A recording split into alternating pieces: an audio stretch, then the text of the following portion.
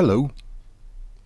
Ada Isabel Jones, 1900 to 1976, was a remarkable Black Country woman whose hard life was likely instrumental in her dry wit and encyclopedia of homespun philosophies.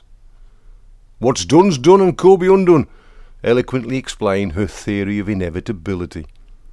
"He's allus in the leather where he should be in the lane," was her coruscating observation of someone not being in the right place at the right time, and a particular favourite of mine in her describing someone's parsimony was, "He'd skin a bibble for halfpenny and ruin a tanner knife." Wonderful stuff, although one would benefit from being born within 5 miles of Dudley to understand a jot of it. Widowed in 1945, she raised 3 children on her own in utter penury before the days of social welfare. Upon marriage, Ada Isabel Jones had changed her name to Fisher, so there you have the connection. You see, Ada was my paternal grandmother, my dear granny, and I was privileged to share her life right until I stood by her bedside as she passed peacefully away, smiling at me serenely to her end. She was a wise old bird, was Granny, and nearly half a century after her loss, it was her observations on déjà vu that still resonate in her expression, "What goes around comes around." Oh, Granny, how right you were, how right you were. Back in the days when Granny was a youngster, the industries of the West Midlands may have already been touched by the chill wind of slow decline, but they were still largely in full flow. The mighty Stourbridge glass industry was buoyant, and she would have been familiar with the likes of Stewart, Webb Corbett, and others. She would have only been in her 30s when Stevens and Williams took the royal warrant to become Royal Brierley. She loved the stuff, and like many others of her generation in these parts, ended her days with a modest but treasured accumulation of locally made glasses, vases, and trinkets. Not expensive, though that's hardly the point. But the aforementioned chill wind was destined to blow hard, and not just around the Black Country.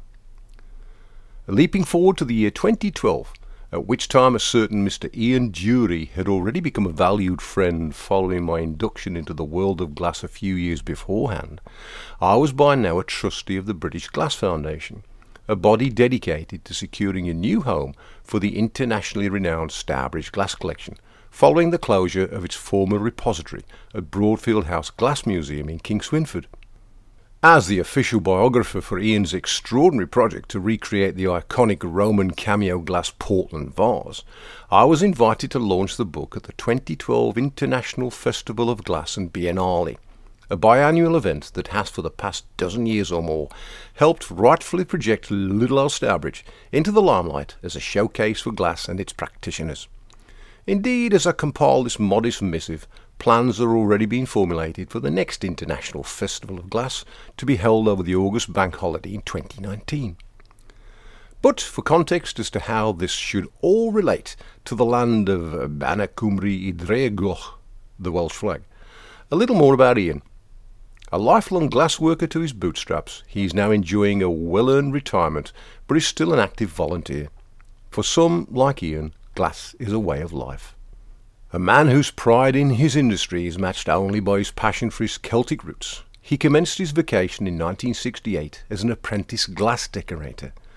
That's the generic term for any form of finishing such as cutting or engraving, at Stewart Crystal. But not in Stourbridge. This was in his native Aberbargowyd, South Wales. How so?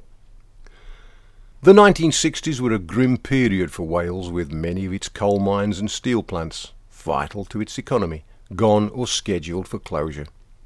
When few thought it could get much worse, unimaginable depths of despair were plumbed by the Aberfan disaster of 1966. New industries were drawn to the area, including glass, and, intriguingly, the Royal Mint, but that's another tale. Anyway, Stewart sought the extra production capacity and, for various other reasons, also wanted a separate facility away from Stourbridge. Operations started off with 6 apprentices in the basements of the local council offices in Aberbargowyd. Ian was not part of the 6, but was invited to join when one left. Stewart then purchased a factory site nearby that was named Pengam Glassworks, albeit being nowhere near Pengam. At yearly intervals, more apprentices were taken on. In the late 1960s, several extensions were added to accommodate glassmaking. It engaged up to 100 workers and became one of the most respected employers in the Rumney Valley until its closure under the Waterford regime at the turn of the millennium. Owing to the success of the second shop at Pengam, Ian was invited to Bulth Wells, just a few miles westward of the barn, to develop the purpose-built factory that had once been occupied by Webb Corbett, another Stourbridge emigrant.